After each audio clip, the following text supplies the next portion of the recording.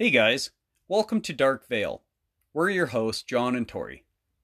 Dark Veil is a podcast that discusses the darker side of life. We are not professionals on any of the topics we discuss. We do as much research as we can, and we do try to be as accurate as possible. However, no one is perfect, and neither are we.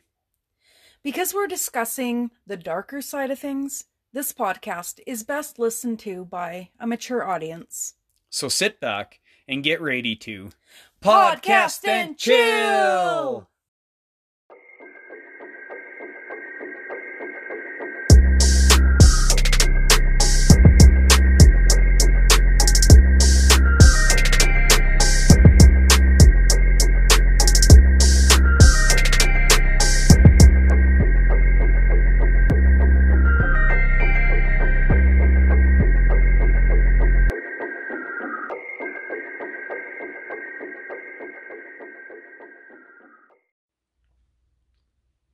Welcome to Dark Veil, and welcome to episode 20. My name is Tori. And my name is John. So, for today's episode, again, I am pushing back. I'm pushing forward or I'm pushing back. I don't know which one it is, but I'm pushing back. The gruesome episode. Yes, pushing back. Yeah. Oh, I see. Or are you pushing it forward to the next one? Yeah. I don't know. Either way, it's not going to be this one. But this one's still, it's still kind of dark though. Oh yeah. And mainly it's because I've picked a very involved serial killer to talk about for that episode. And I'm about 3/4 of the way done writing it. But we started a bathroom reno Yeah.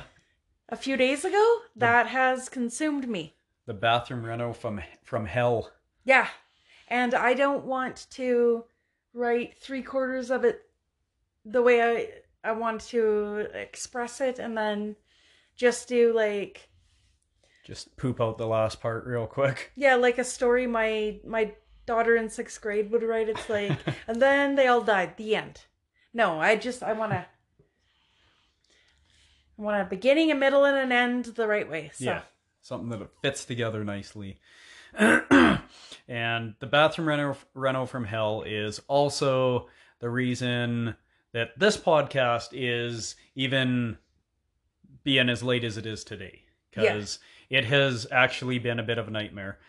Oh, sorry. I was just going to quickly say we ran into some plumbing problems. We had a pipe that connected to the sink break and it was leaking a bit, and that needed to be replaced. There was about 10 different drives to Red Deer. Oh yeah, all weekend. So many.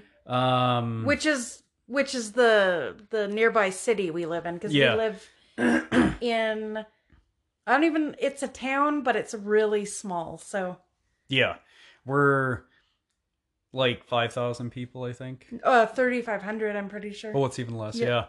Yeah. So anyway, it's not like it's a far drive, but a drive there and drive back is about probably 40 minutes, half hour. Yeah. So doing that multiple times ate up a ton of our time, plus regular day-to-day life, keeping children alive. Yeah. Keeping pets alive. That one's not so really cats. But yeah, there's been like a ton of issues with the bathroom on its own. So yeah. Sorry guys. Real life hit us good this weekend and now we're behind again. Yeah. Yeah. And we live in, we bought a mobile home. Yeah. From the 1970s, and it's in decent shape. Like, I mean, it's fine, but there were some things we knew when we moved into it that we're gonna need to be worked on, and I've been working on like little things here and there, and so have you, but yeah, it pretty much came to a point a few days ago where we actually had to replace the countertop, and because we replaced the countertop, of course we got to replace the sink, and the plumbing. I mean, we went to a real plumber who was absolutely puzzled Yeah. by the water pipes and things that were used in there, and then Yeah. He said it was gonna be $100 just for us to do it ourselves to change the plumbing, because we went from having two sinks in the bathroom to one sink. And it's just apparently mobile homes and RVs use the strangest plumbing that's not very common, and it's all very expensive, which now it is anyway, and it's all hard to find because this is plumbing from the 70s, yeah, and that was a long time ago. So to redo things became a bit of a nightmare, and that's why we talked to an actual plumber. And he said for the low price of about $300 to $400, he could send one of his guys out that could do it really quick for us. And we were just like, we're already a couple hundred deep into this already. We're not really gonna go that route if we don't have to. So we did it ourselves, and we did do it. yeah, And we got it much, much cheaper than the plumber said that it was going to cost us to do it ourselves, to redo the plumbing, and far, far more cheaper than having one of his guys come out and do it. So that's a proud moment for us, I think, that we were able to do it. It just took a lot of back and forth traveling yeah. to do it, but we did it. We did do it, and I'm not quite done. We opted not to get a new vanity, so we just put a counter and a sink in on top of the old vanity. So then, it's like a labor of love for me. Like, I like doing stuff like this, but it's been very involved for me because I put new like flooring part in the bottom of the vanity, like Yep. a new bottom part, and painted the inside of it, and refinished some shelving that went in there, and now I'm working on sanding and painting the outside of the cupboards because we're going to put handles on it. So it's just like all these things, right? Yeah. But our listeners have stopped listening now. But Yeah. that's what's going on with us. And John just had a talk with me before we started recording, asking me like what's wrong because I seem really irritated. And I have that, like, I don't know, like I think I might have some OCD or something, because if I've got some sort of ongoing project, like it's like one track mind, like it's all I think about and I just want to do it. Yeah. And I'm doing like painting in the bathroom, and decided to try this odd plaster wall decorative wall plaster on one of the walls in the bathroom, and like all these time consuming things. And then I got like another thing on my mental checklist that I'm doing, and I have the one of the worst resting bitch faces ever. And I try to work on it. Like if I catch myself, I'll do like a mild smile, but Is it one of the worst though, or is it one of the best? Because but I don't mean, it doesn't mean I'm grouchy and I'm mad at everyone in the house. you're just very focused and very driven.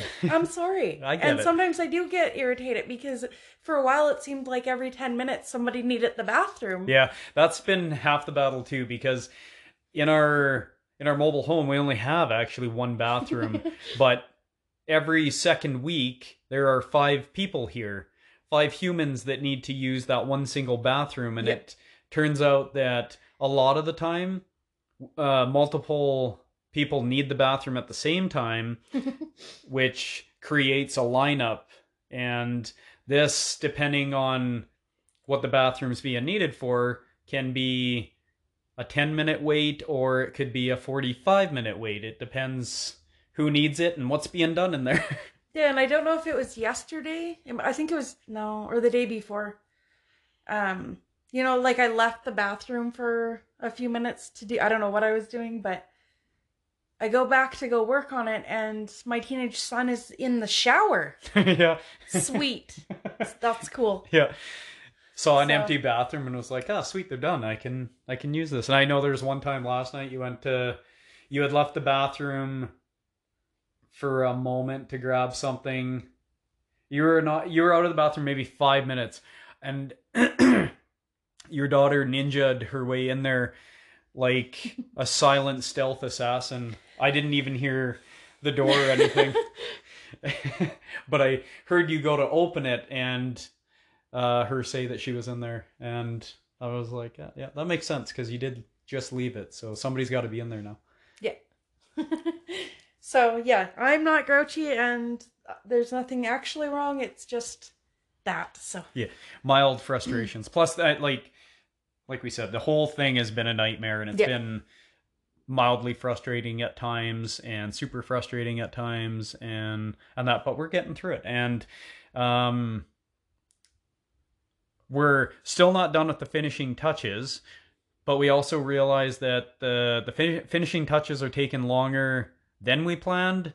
And if we wait till we're done them like we planned, there won't actually be a podcast today. Yeah. It might be Tuesday or Wednesday. So yeah. we're squeezing the podcast in right now. And that because we got to get one out to you guys. You've already been waiting. And then onward to the finishing touches. Yeah. Part of that is the cleanup of the yard where all the old plumbing and the sinks are. Yeah. And when we're looking real trailer right now. Yeah. We actually are. Yeah. And when I think about that, honey, it's not just a case of me focusing on what I need to do and I'm just being serious. I'm actually mad at that. I'm just kidding. Yeah. I'm just kidding. There's nothing we can do about it right now. There's no point in until we have there will be more garbage and stuff. There's no point in doing anything until we're ready to take it all. So Yeah. We don't want to do multiple trips to the dump because that is actually a further drive than Red Deer, or about the same, I guess. But it costs money every time. I would say it's closer. Is it closer? Maybe. Anyways. Yeah. Yeah. So that's what we've been up to. What have you guys been up to? Yeah. Any home renos that have been something that was going to be simple and easy turn into a full weekend and part of a week nightmare? Yeah. But you know what the thing is that we're calling it a nightmare, but it wasn't as bad as it sounds. It's just... It could have been far worse. Yeah, like... And far more work. I thought it was actually gonna just take the day we decided to do it. Yeah. Yeah. And then... I remember that. Yeah, and then it ended up being way more complicated, and I noticed way more things that should be done, because I'm like, oh, if we're going to put the money into a new sink and a new faucet and a new counter and blah, blah, blah, then we can't leave these cupboards. Oh, I got to pull off this goddamn wallpaper off the bathroom wall now, because that was driving me nuts since we moved in. It's like, some of it's like nice and tight to the wall, and some of it's just like hanging at this point. And I tried painting over it, and I tried doing things, and I was like, you know what? No, I'm just getting rid of this. And that took stupid amounts of time. Even though it was easy, it still took stupid amounts of time. Yeah. And then I think that was like 90s wallpaper, but underneath it I found a few patches of that glorious like orange and brown flowered stuff in the 70s, which has just become part of the wall now. Like, you can't even take it off. Yeah. So, whatever, man. Anyways. Moving on. All right, so today I'm going to talk about... Just me. Yeah. Sorry, bad wording there. If you guys didn't know, John and I often take turns. So, John will come up with a topic, and he'll prepare all the stuff, and sometimes I do, and today I am. That's why I said that. But so today we're going to talk about something known as the 27 Club. Have you heard of that? Yes, I have heard of it. I didn't know that it actually stretched back as far as it did. Yeah. I thought it was something that was fairly recent, like at least within the last couple of decades. But I was surprised and shocked to know it went back much further than that. But yeah, I do know of it and about it a bit. So what is it, honey? Well, it's all the famous actors, actresses, singers, kind of the stars that have died at the age of 27. Yeah. And a lot of them have been suicides. A lot of them have been drug overdoses. Yeah. A lot of them just been accidents. And that, but 27 kind of seems to be the common age for this. Yeah. So what's your personal thought on that? Do you think it's neat and interesting and odd, or do you think maybe people have just gathered a bunch of random people that did die at 27, but if we were to look at like 29 or 31 or whatever, because I'm sure I could make like an 87 club, right? Like, Yeah. Because at that age, people are, I don't know. I was just trying to be funny, but also. Yeah. No, I get what you're saying. I think it's neat and interesting because that the age 27 has been the only one that I've ever heard of. There's not the 21 club, there's not the 87 club, there's not the 36 club. It's just the age 27. And I remember, man, early 2000s or even the late 90s hearing about this and thinking like, oh man, that's crazy. And over the years hearing about it here and there, and like very randomly and sporadically, and not much ever about it, but just that it's a thing. And I was like, that's really weird and interesting. Like, why 27? Like, you're just about ending your 20s, you're just about gonna begin your 30s. Like, what is happening at the age of 27? Like, why there? Yeah. I think that's interesting too. Yeah. I just personally don't believe the age of 27 is important in any way. Yeah. I like magical thinking. Trust me. I hope the Bermuda Triangle is real. I absolutely wish there was a Bigfoot. In this one, I think it's a bunch of coincidences. But honestly, I truly believe if we were to look into other deaths of other people, we'd find clusters of other age groups too.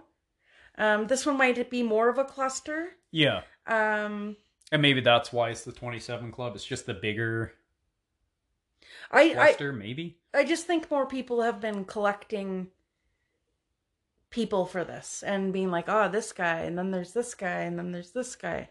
I just think that personally. Yeah. I don't know. I got nothing. I don't know either. But I think it's curious. Oh, yeah, for sure. Yeah. Aside from that, I do think it's curious, and I do think it's so interesting because when we look into which people actually died at 27 and how they died, it's very interesting, I'd say. Yeah. So, what is the 27 Club? Well, the 27 Club is the somewhat morbid name for a large group of famous musicians / celebrities who all died at the age of 27. This is also referred to sometimes as the Forever 27 Club, which I just found chilling. I think it's creepy. I don't know. Calling it the Forever 27 Club? Yeah, I don't like that. No. Like, I don't know. Aren't most women forever 29? You know what, honey? Most women like that one, but you know what? I can't wait to be in the Forever 59 Club because hopefully we're very close to retiring and chilling. And if you like pina coladas, I don't know. Yeah, that's true. Hopefully we're retired nicely before 59. Yeah. But that's going to be dependent on them lotto tickets. Am I right? Yeah, I got nothing. No, I agree with you, honey. So fans and conspiracy theorists believe the large number of rock and roll deaths, at least 50, apparently, according to author Howard Soanes, isn't merely a coincidence. Okay? They feel 27 is a cursed age, at which influential musicians die, basically. Or they're at risk. And I don't know. Do I believe in curses? I don't know. I believe in, if you have negative thoughts,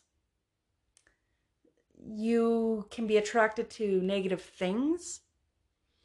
But do I believe in a curse? I don't know. Maybe I'm tempting voodoo right now. But I think that your mentality has to match the negativity that's floating around and pair up for something that seems cursed to happen. That's what I think. Yeah. That makes sense. Do I think that you can just find yourself as a 27-year-old musician and be like, oh man, I'm at risk. I hope I don't die. Yeah. No, because I don't think you're in the mindset to connect with that. Yeah. Yeah. And it also depends on, I think largely on your lifestyle too. Because a lot of these are actual drug overdoses. Yeah. And I get that kind of fits in the lifestyle of a rock and roll or a singer. I guess just even in Hollywood in general, drugs are a fairly big part of it. But yeah, you're not wrong. You're not hitting the age of 27 and being like, shit, this might be the end of me this year. I just want to point out that John and I both looked at imaginary watches when we were talking about that. I need a watch. We did the same thing. We're just like, We looked on it to base a year of age. Yeah, we both said I'm 27. We both looked at our imaginary watch. I did it 4 times just now. All right, so here are some of the people that died at 27 that belong to this club. Amy Winehouse. She was a very good singer. I enjoyed her very much. She died of an alcohol overdose in 2011. Do you have any comments about Amy Winehouse? She had some good tunes. I knew she died at 27, and she was part of the 27 Club. But yeah. That's about it. When I read that she died of an alcohol overdose, that one surprised me because I thought I only remembered reading that she died of a drug overdose, and that was either wrong or I just had it mixed up in my head.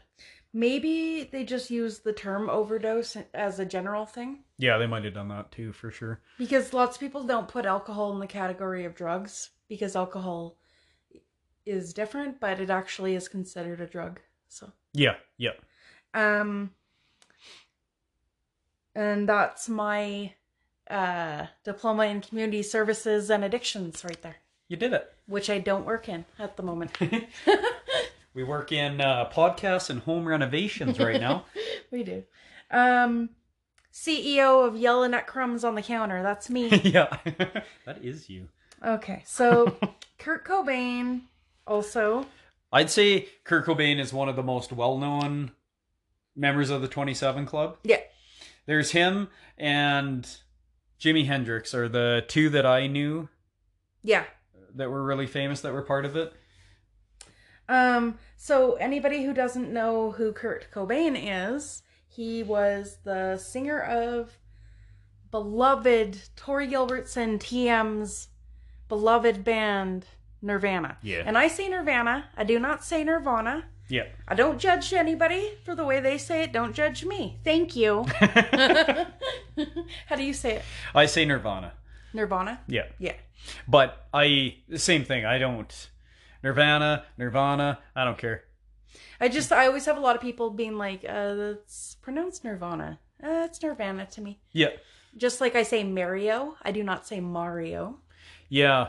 I mostly say Mario, but I catch myself saying Mario sometimes. So I guess it depends how or what I'm referencing to do with it, kind of thing. Yeah. So Kurt Cobain died of a alleged self-inflicted gunshot wound.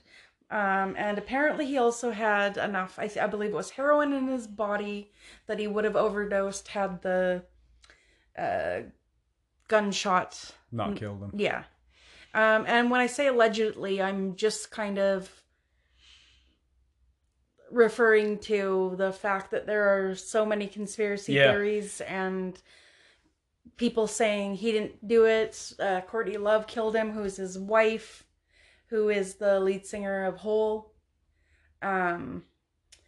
Just all that stuff. Yeah. Do you have a belief on this? Do you think it was just a suicide? I am actually torn. I don't know, but I do know that it has been one of the most well-known conspiracies of my age group. Yeah.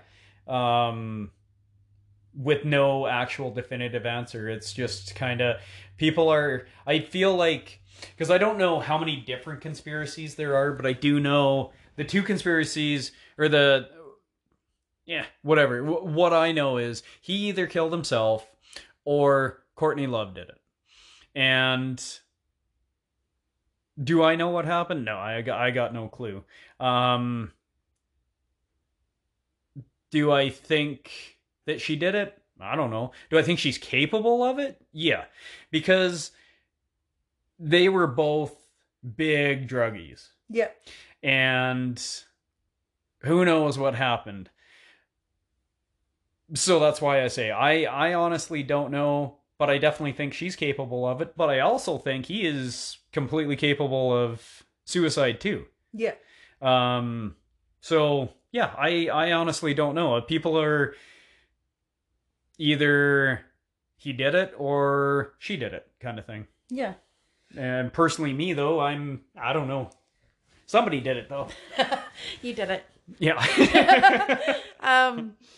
Yeah, I agree. I tend to believe that he did it.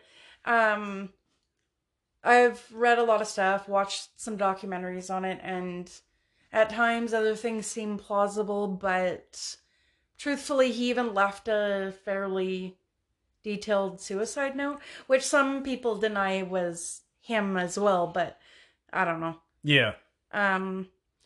As much as I really enjoyed him as a musician and a person and wished it hadn't even have happened, yeah, I believe that he did it. Yeah. Personally. Yeah, it would be really interesting to see Nirvana as a band now. Oh, see, I said Nirvana that time. See, I don't know. I say things weird sometimes. But to see what they'd be doing now for music, like as the decades have gone, music has changed, like how they would shape themselves to stay relevant and that. I keep staring at I know, I keep looking at that too. I have a Nirvana box set book thing. It's really cool. It even has little sleeves and envelopes in it that are exact reproductions of like their set lists for concerts. Oh, and yeah. movie tickets, yeah. Concert tickets and flyers that they sent out in like the 80s and 90s and stuff. That's really cool. It is really neat. I've never actually had a look through that thing, but I should have a look through it one day. Yeah, that's really neat. Goes through the story of, it's just very interesting. Yeah. All right. So John Michael Basquiat is listed in this. I do not know who that is. I do not believe I said that name right. Basquiat. Yeah, I'm not sure. That's a tough one. That's a French one for sure. An acclaimed musician, artist, and recovering drug addict. Found dead of an overdose in 1988. Oh, yeah. And then we have Jimi Hendrix, who Yeah. most people have heard of. An influential guitarist found dead from drugs and asphyxiation on his own vomit in 1970. And that is another one that many people wish had never happened, for sure. I mean, I said that wrong. We don't wish any of them happened, but Yeah. I feel like that one was a very largely mourned situation as well, because he was very beloved Yeah. and very famous, and it's quite a shame. Ron Pigpen McKernan, Oh. founding member of the Grateful Dead, dead of a gastrointestinal hemorrhage in 1973. Yikes. Have I been more involved with Grateful Dead? I would probably know how to say his name right? Question mark. See, and I like some of the Grateful Dead, but there's a lot of bands I really like and music I like, but I don't know necessarily the name of the band members. Yeah, that's true for sure. And then Jim Morrison, who I absolutely adore. I love his music. He was a weirdo with talent, and he's right up my alley. Yeah, and the description for that one is completely on point. Legendary frontman of the Doors. Like he is definitely a legend. Yeah. He was found dead in the tub from an overdose in 1971, although questions still abound over the exact circumstances of his death. So, there's different theories about him as well, but Jim Morrison absolutely always did drugs a lot and drank a lot, like very heavily, and would get on stage and be like, I'm the Lizard King. And I think he would go into the desert and like trip out on LSD or whatever other kinds of drugs for like days at a time. So him dying of an overdose from drugs seems like that is what happened. Yeah, not the most shocking story there. Janis Joplin. Joplin. Janis Joplin, famed psychedelic rock singer, dead of a heroin overdose in 1970 as well. See, that one's another one that's not the most shocking story.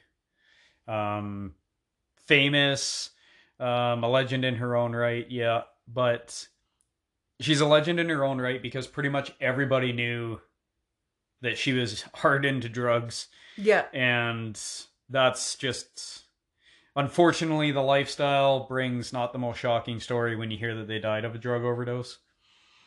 Yeah, exactly. Sad, nonetheless. And then there's an obvious thing to say, which is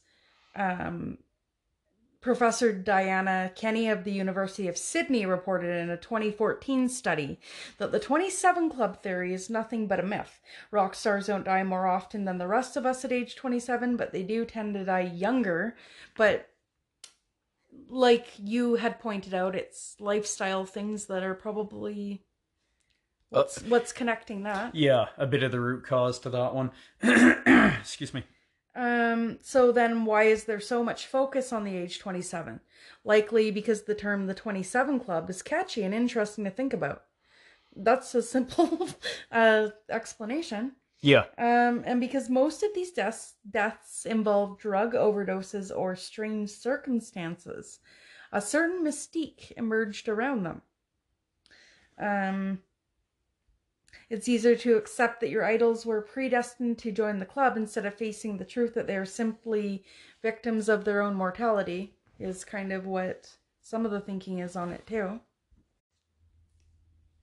Alright, so that's kind of all I really came up with specifically about the 27 Club, because I mean, we could go through a bunch of people's names and, you know, their deaths and stuff, but I think the whole gist of what makes it interesting is the fact that it's even a thing and people talk about it, and when maybe another musician passes away at that age, it's another reason to talk about that. Yeah, and it's not just limited to musicians. There's a bunch of actors Yeah. that are in it too, and I think the the only reason I even want to mention this one is because the way he died at his age 27 was an actual complete freak accident. um, his name was Anton Yelchin. He a lot of you guys might not maybe know who he is exactly, but he was an actor in the two new Star Trek movies they've made, and he died in 2016. I actually didn't think it was that long ago. But he failed to arrive at a rehearsal, and Yelchin was found by his friends just before midnight, pinned between his Jeep Grand Cherokee and a brick pillar gatepost outside his house in California. He was the victim of what was described as a freak accident. So what happened was, as Yelchin got out of his car and went to check his locked gate, the vehicle, excuse me, apparently rolled back down his driveway, which was on a steep incline, and trapped him against a pillar and a security fence. And he suffered blunt trauma asphyxiation, I think is what they... blunt traumatic asphyxia, sorry. And that's what killed him at 27. So, and like I said, I only pointed that one out because I knew of that death, and I knew it was an actual freak accident. Yeah. Like, to have something like that happen, and he was alone. He got pinned there. Nobody was able to help him. He wouldn't have been able to scream. He just died. Yeah, that's really sad. That's really sad. It's really crazy too. Like that, it's something super simple and super harmless. That's like Final Destination act there, almost. Yeah, exactly. Quick question, since we kind of brought that up. Do you think, I think we might have talked about something like this before, but do you think your life is all based on free will, or when it's your time, and the universe makes sure your time has come? Just like Final Destination type stuff. I am a pretty firm believer that we are mostly destined, like we have a path written out for us. And is it one solid straight path? No. I think we make choices in life that might change that path, but that almost contradicts what I'm saying too. It's a weird thing. I've had this discussion. We've had this discussion a few times, and I've had this discussion with buddies over the years too, and it's hard to say, I guess, whether we're really destined for something or we're just free will making our choices, or do we think we're free will making our choices, but we're actually just following the path that's already been destined for us. We just think it's free will. Yeah. And everything is happening the way it was supposed to every time. All our hardships, all our great things, they were meant to happen. They were to help shape our personality.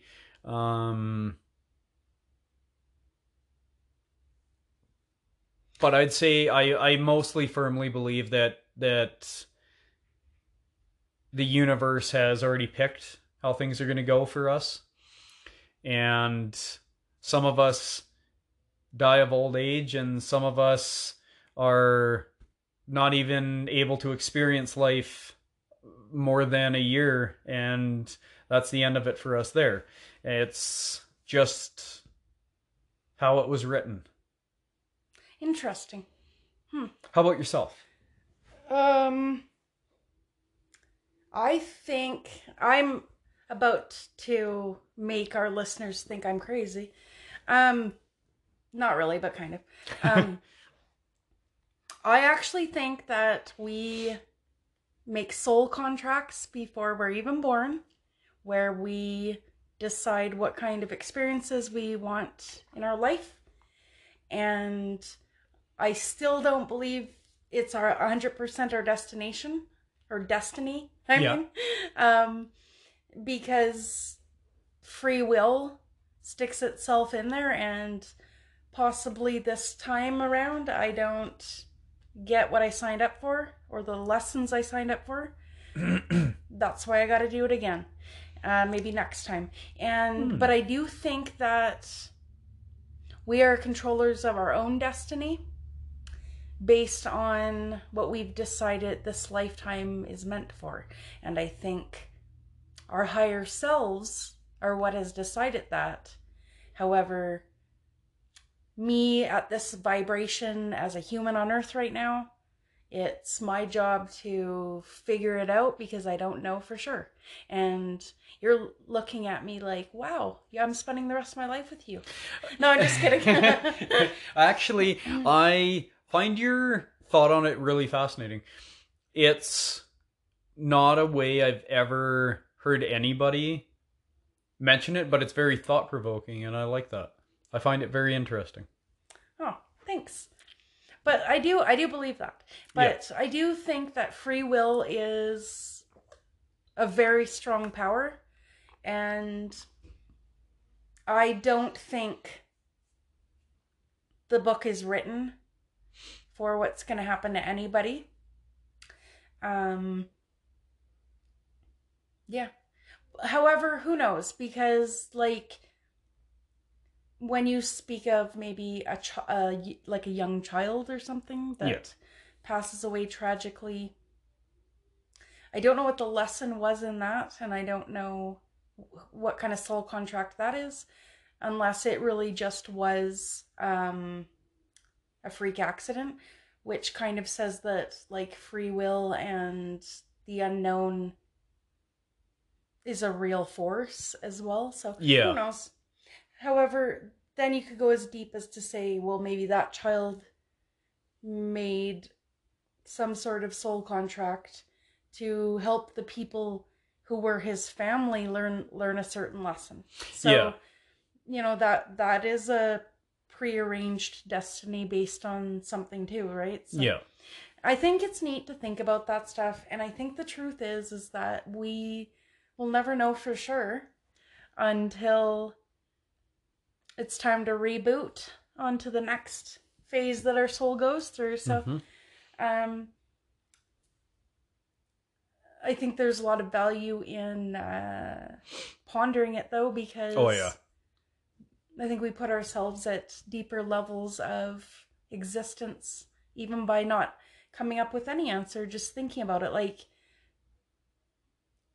I think we live on the surface of a lot of things in 2020, and I think trying to get back to the roots of just pondering. That's why I find philosophy and other things so interesting. Yeah. I enjoy discussions about that because it is very thought-provoking, and a lot of times I've found, even myself, like when I'm discussing it and I'm talking about it and I'm trying to argue a point, I end up in a branch where I'm contradicting what I said, and then I'm like, oh man, I didn't actually necessarily look at it that way. And then you think about it more, and then you're like, yeah, but like the whole free will thing, right? Like, do we actually have free will, or do we just think we have free will because we're making choices? But are there already choices that have been predetermined? And that's the choice we made was because we had a predestined path. Like, could anybody pick up a gun and go out and kill someone? Sure. But are only the people that have that on their path going to do that? Because I could go and do all the stuff and get a gun legally and then just go shoot someone. And that. But at what point is that a free will choice, or was that a destined path? Yes. I was already written to go through all this stuff, get the gun legally, and then I was written to go out and be a psychopath. Um, or obviously, that's not what I'm going to do. That's my pre-written path. I'm gonna say, well, I could do that. I could go kill somebody. Anybody could kill somebody, but only the people that act on it are the ones that actually have that written into their destiny. And a Yeah, lot of people would say, "Oh, but they chose to do it." But did they? but if you circle back to my idea, they did choose to do it because they entered a soul contract where that's the path they picked for that lifetime, Yeah, right? yeah, exactly. And that's why I say I really your theory is very thought provoking. I like that one. And see, when I say that, I think I invoke the idea that I believe necessarily in what's it called? Multiple lives. I know I have that term wrong. What is it? Like the multiverse, like the No. no. No. Like you regenerate. What's the Oh, word? My brain is dead. oh, I know what word you're thinking about too. Is reincarnation? Yes. Yeah. Yes. And I don't know if I necessarily believe in reincarnation.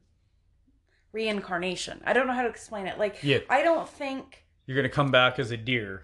Well, no, not even that. I don't think human souls just repeatedly.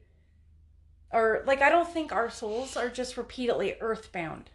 Oh, I see. I think souls can make a contract to be something else somewhere else. Or now I'm going to do this in whatever vibration and frequency wherever in the universe. Like, Mm-hmm. I think Earth is just a path that we take as we rise in our being. I don't even know. Yeah. You know? Like, maybe next time I'm like, well, I've had enough of experiencing humanity on Earth. I'm going to do this. But I think your soul has to develop and evolve Yeah. onto different levels. And I think being part of humanity on Earth here is part of that lesson. So I feel like if your soul hasn't collected the right lesson or experience or wisdom, then you do come back and you try to gain it in a different way. Yeah. And that makes me sound crazy, but I believe we are universal beings, Mm-hmm. Jonathan. Yeah. I agree with a lot of what you said. I absolutely don't think that death is the end. I think life is an experience, and at the end of that experience, we move on to a new experience, and our souls are ever evolving, and that for sure. We're not having the same experience. Like, we're not living the same life over and over and over again necessarily. Yeah. That has the chance to spiral into the multiverse and parallel universe theory, and that we are basically living almost the exact same life over and over again too. But in the grand scheme of things, we're a soul, an entity. This is just our flesh suit. Yeah, our flesh suit, our mode of experiencing human life. And we die, we come back, we experience a whole different life, and it's a new experience that our soul is banking up, basically. Yeah, exactly. Yeah. So, yeah, no, I think that's really cool, and I agree with a lot of what you said. I think that's magical and interesting. Yeah. And there's like a school of thought where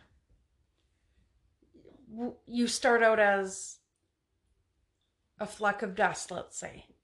Yeah. You come back and you evolve to plant. You come back and I'm skipping some of the levels, but I'm just showing a change, an evolution, really. You come back and you experience animal. You come back and you experience human. You come back and you experience whatever's next on the, and that's... It's like leveling up, like an RPG. Yeah. Our souls are the ultimate gamer. Yeah. Yeah. That's true. And there's also an interesting thing called the Akashic Records, which are an idea that everything that has happened to your soul is written in these mystical books. Oh. And that's neat too, but I'm not going to get into all of that. But that is interesting. I've never heard of that before. Mm-hmm. I like that. And I know somebody that does Reiki, and she has the belief that you can tap into your Akashic Records and do healing within yourself. And yeah, it's just neat. That's really neat. Yeah. So maybe one day we'll talk more about that kind of stuff. But yeah. I think we got a little bit off topic, but I think it was still fairly interesting. I think so. And a few episodes ago, I introduced a little thing at the end of the episode called, I think it was called What the Hell is Wrong with People or something? Oh, yeah. where I read a news article that I just found kind of insane to talk about. Yep.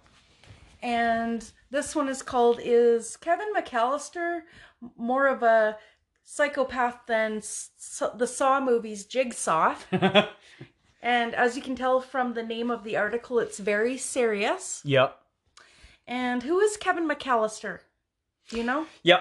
He's the young lad off of the Home Alone movies. Yep. He got left home alone by his parents in the very first movie, and he set up some pretty crazy traps for the burglars that were trying to break in. Yeah, exactly.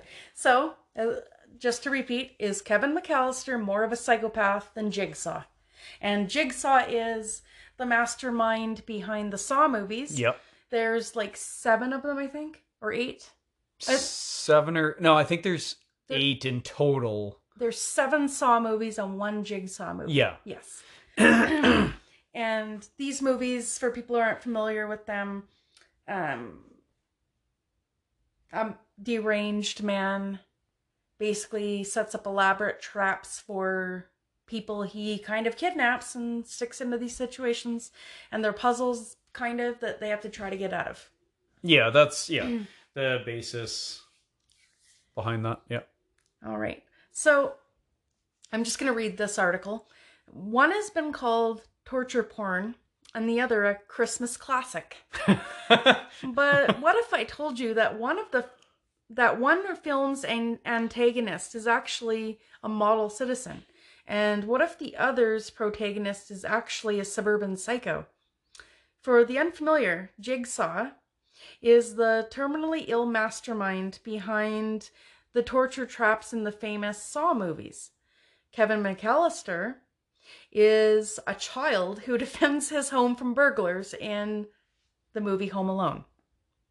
2 characters from 2 polar opposite genres couldn't possibly have anything in common. Could they?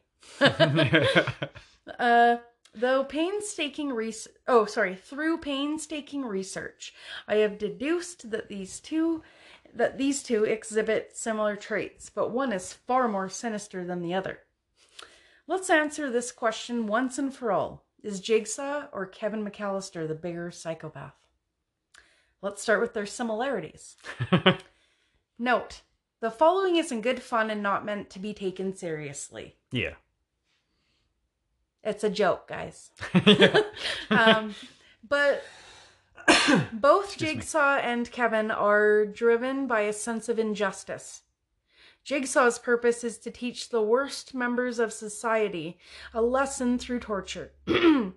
Kevin feels as if his entire family and the world are against him. Both feel that they are being slighted, and instead of talking to a therapist, they decide to fight back. Both craft devilish traps that torture and and maim their adversaries. They weaponize their intellect to punish those who have wronged them. But the reason for this punishment is ultimately what sets them apart.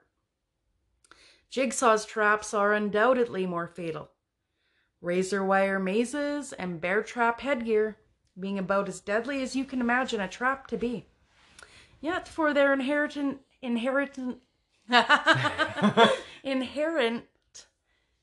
aggressiveness, Jigsaw's traps can be escaped.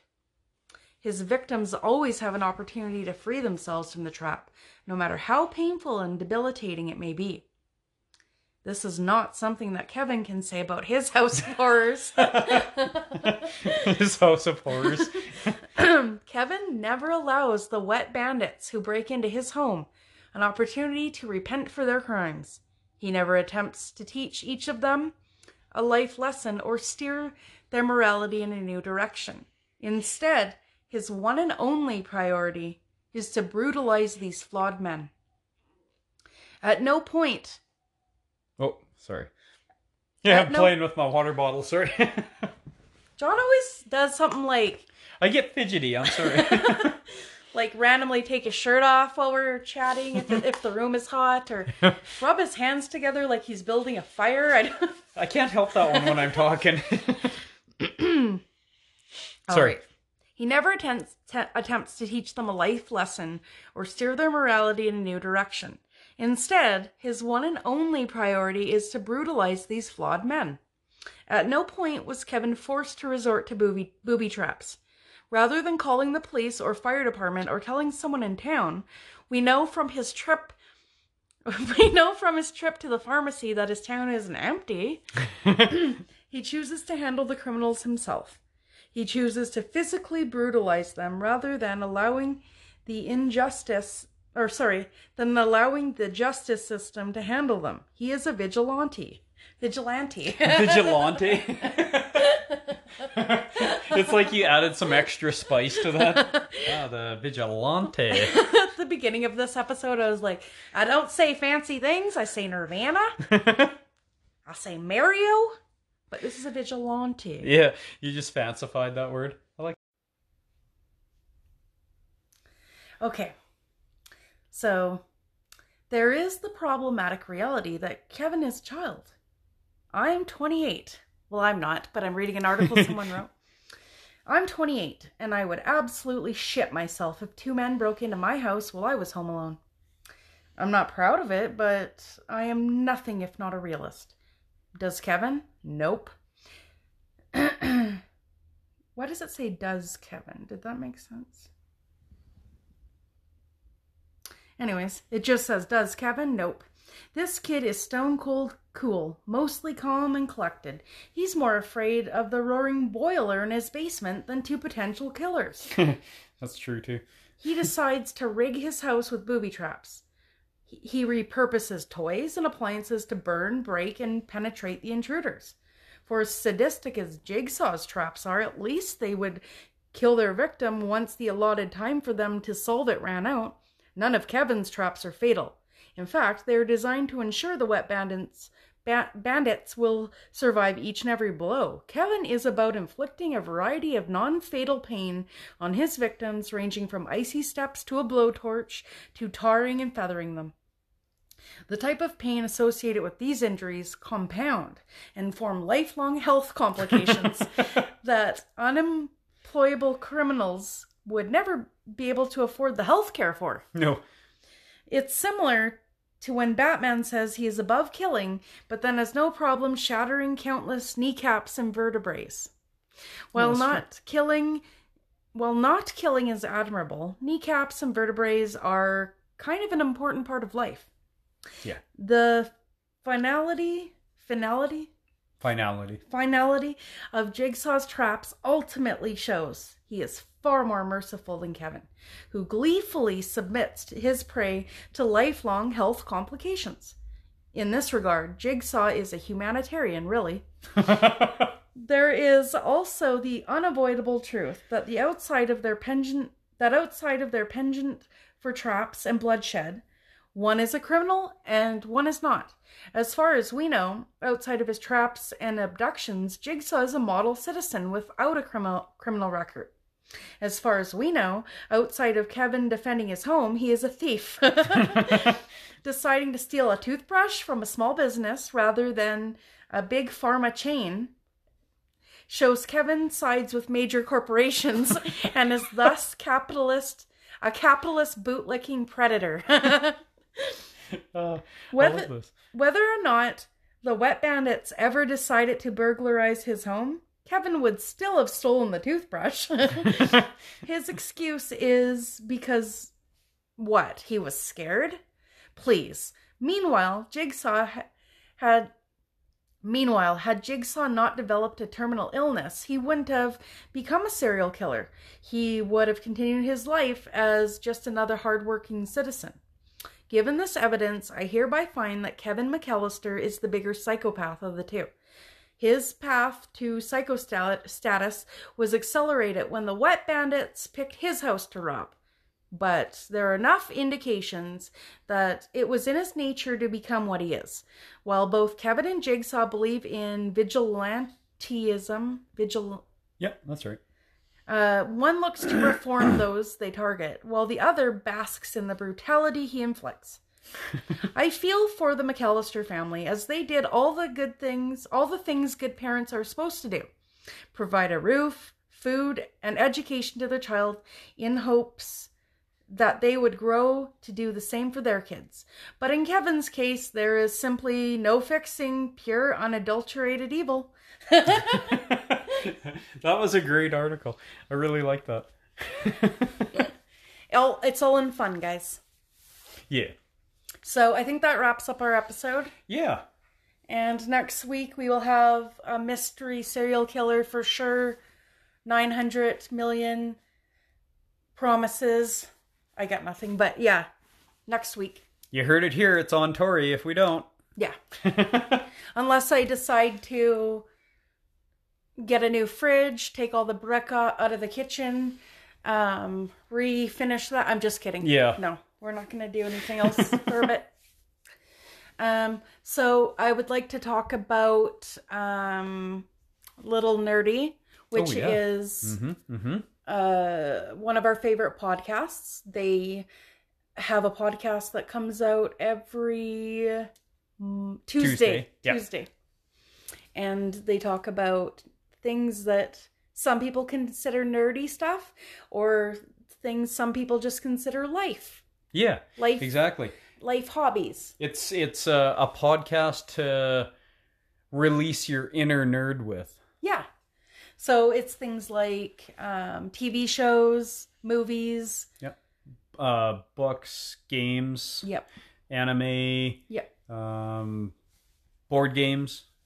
Not just video games. Yeah. So it's all types of different things, really. And one Friday a month, they do their Debate Without Hate, which is they generally have opposing ideas about just regular life issues and other things. Yeah, that is probably one of my favorite episodes they do. Yeah. Is their Debate Without Hate. It's always funny. There's some good laughs, good arguments. Are you Team Owen? Are you Team Michelle? Yeah, it's a good listen. You guys should definitely check it out. Yeah. An example of something like that might be something like, I brought up a time to talk about this, John. Now you're on the spot. I'm going to say it. What is it? Like when, like I grew up on, like rurally, like on a farm, and you grew up in the city, right? Yep. And the way, okay, when I say the word work clothes, hey John, are those your work clothes? And you're like, yeah. What do work clothes mean to you, and what do work clothes mean to me? My work clothes are the clothes I wear to work, and I present myself as an electrician somewhat professionally. I try. And my work clothes to you mean that they are meant for any kind of work. It doesn't matter what you're doing around the house, whether you're changing oil or you're painting. These are clothes you can get paint all over. And for me, they're not, because then I gotta wear clothes that you wore of mine that are covered in paint to work, and I stop looking like a professional electrician and I start looking like not a professional electrician. Yeah, because you know what, I didn't even know there was a difference to people until I borrowed your work clothes one time. And you borrowed one of my work hoodies. yeah, I was like, this is a work hoodie, right? You're like, yeah. And I was like, sweet, I'm going to wear it. You're like, okay. And then you're like, Tori, why did you get paint all over this hoodie? And I said, that they're work clothes, honey. They don't matter. Work clothes. And then you said, but I'm an electrician. I'm not a painter. And I said, work clothes all have one use. You could do any sort of work in them. And you told me that wasn't how they worked. No. That's why I have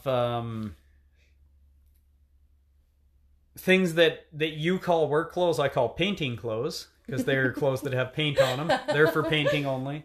I have coveralls. Those are from old oil field jobs that I've worked on those are good for sliding yourself under a vehicle, getting oil on and grease all over you. Yeah, I got special clothes for certain projects. Yeah, let's say that. You got different categories for work clothes, and I just got one category called work clothes. Yeah. It looks silly when you got to go into your job as an electrician and your black Carhartt overalls are covered with a bunch of paint splotches, and then all the other guys are like, what are you doing outside of work with your work clothes? Why are you wearing those? I don't think anyone asked that. I think they're like, oh, he must have been painting, and then that's it. They would look at me and say, oh, you're in the electrical department right now. The painting bay is over there. That's what they'd say to me. It's neither here nor there. Anyways, yes, that would be an example. Yeah. But maybe we say ours a little bit more aggressively than they do. Although I didn't try to change you on that. I just explained to you how work clothes could just be work clothes for anything. Yeah. I disagree. Anyway, so that's a little nerdy. And then I posted these on our Facebook page. My son has a Twitch account and a YouTube channel. Yep. His name is Dolphin, Dolphyn. And he is a gamer, and yeah, he does kind of like the Let's Play videos. Yeah. And for anybody who's interested in adding another subscription to their life, you could please go and check him out. He is 16 years old and has a fairly good thing going, I think. Yeah, he's really, really smart, and he's very comedic. Yeah.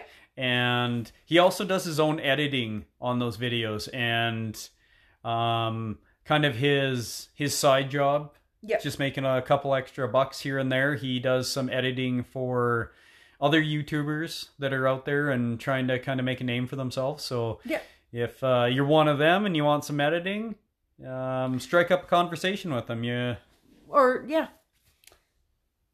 Yeah, I was going to say, or message us on our Facebook page. Or that, yep. John's idea was better. Why wouldn't you just talk to him? Yeah. So, erase what I said. And then I'm just going to name drop one more thing. So my brother Lanny, he's got the same thing going. He's got a gameplay Twitch account and also a YouTube channel. And his name is Spicy Muskard. Musk turd. Musk turd. That's what it was. Yeah.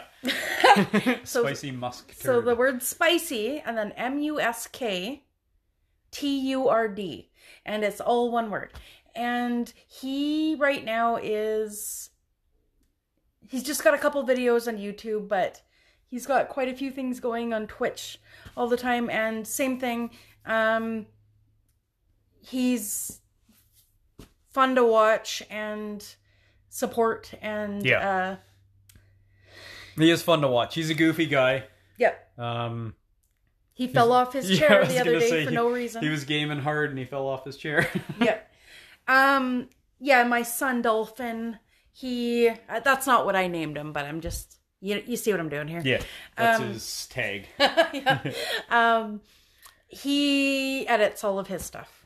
Yeah. Or a large part of it. I don't know if all of it, but anyways. Yeah, so check those out.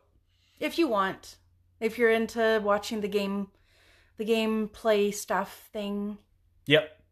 Yeah. Yeah, it's if you're into like Markiplier's, Jacksepticeye's, PewDiePie's, that's what they're doing. They're doing things like that. Yeah. So yeah, hit them up, hit the subscription button, hit the notification button, show your support, do all those good things. And if you guys do that, I'll hit the thank you button. Yeah. Anyways, so thanks for listening. And we'll see you next Monday for some Podcast and Chill.